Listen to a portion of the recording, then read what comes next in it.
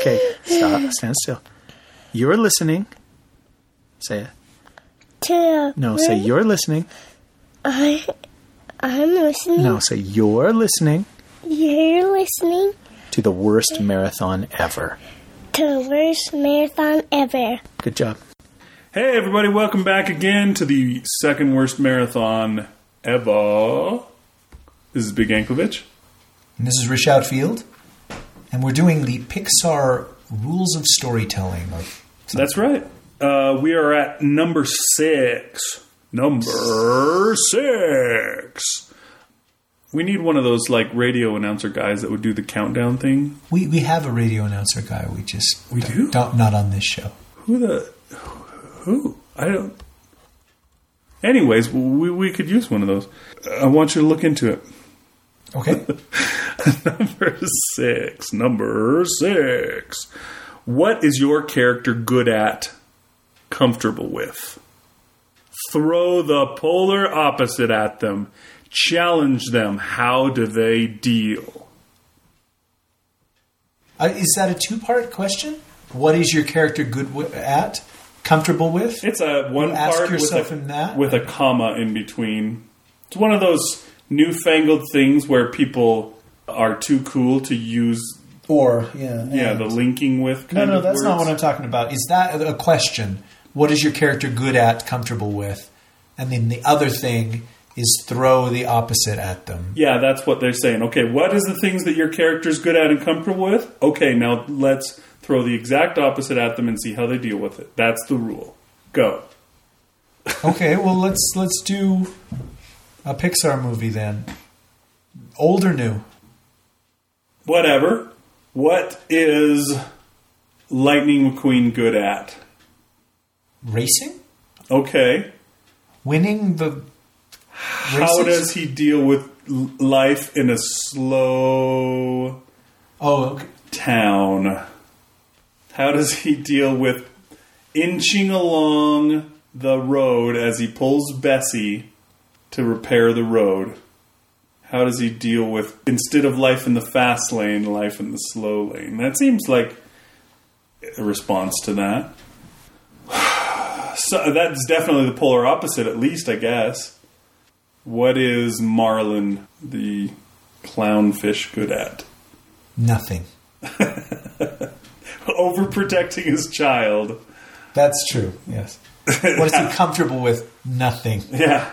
His child is taken away from him, and now he has to venture out into the completely unsafe ocean.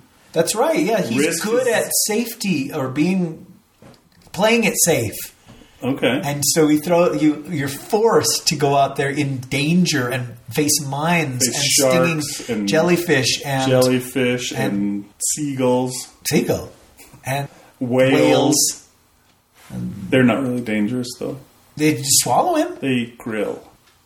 Hey, look, krill. Okay, I guess I understand that. I think that you had talked about this, and I don't know if we actually said this on a podcast or not, but I think we did, where a similar rule to this is, what is your character's greatest fear?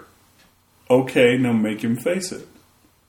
I think it's basically the same thing. Okay, well, let's go really recent. Joy. What is Joy good at? Comfortable with? The joyful stuff.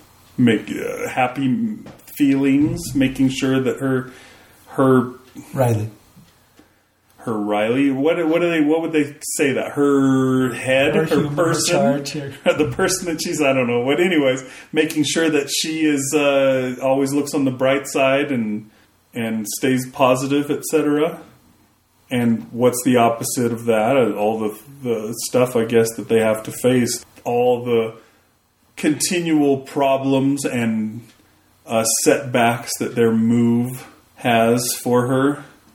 I mean, the answer may just be adolescence. Okay. You throw adolescence at the exact opposite of joy. But in a way, because, none of what Riley experienced was alien to me.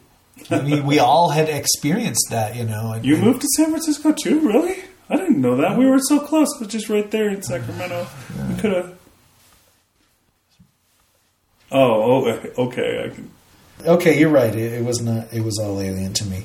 Did you know that the sequel to that is Riley's First Date? Already. Really? It must have done better than I thought. It's on the Blu-ray. Oh, it's on the Blu-ray. That's like the little bullshit buy me thing that like Mike's new car. Yeah, I think it was Pixar that did it first. Yeah, right? that was the first one that they did it with. Was Mike's new car? It wasn't nasty old DreamWorks thing. It was Pixar that created this monster. Riley's First Date. You know how that's going to end. Finger banging. Oh my gosh. Are we still recording?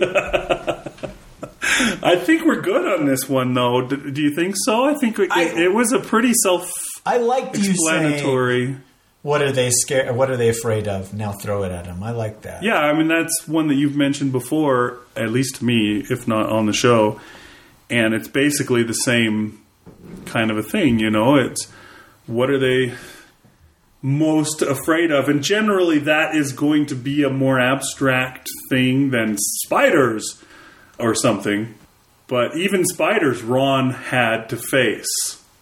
So throw it at them, whatever they're most afraid of. Whatever it is that they're most comfortable with, take them out of that comfort zone and make them do the exact opposite. That is interesting story. So that one's a no-brainer. I think we're probably done for today already. Okay, that was another short episode. Good. Nobody wants to hear us for more than 7 minutes anyways, so... Do they want to hear us for 7 minutes? Now, we're cutting out the finger bang line. So it's 6.5 minutes. All right, folks. We'll see you tomorrow. Good night. Bye. That Gets My Goat is released under a Creative Commons Attribution, Non-Commercial, No Derivatives license, meaning share it with everyone, but don't sell it or change it.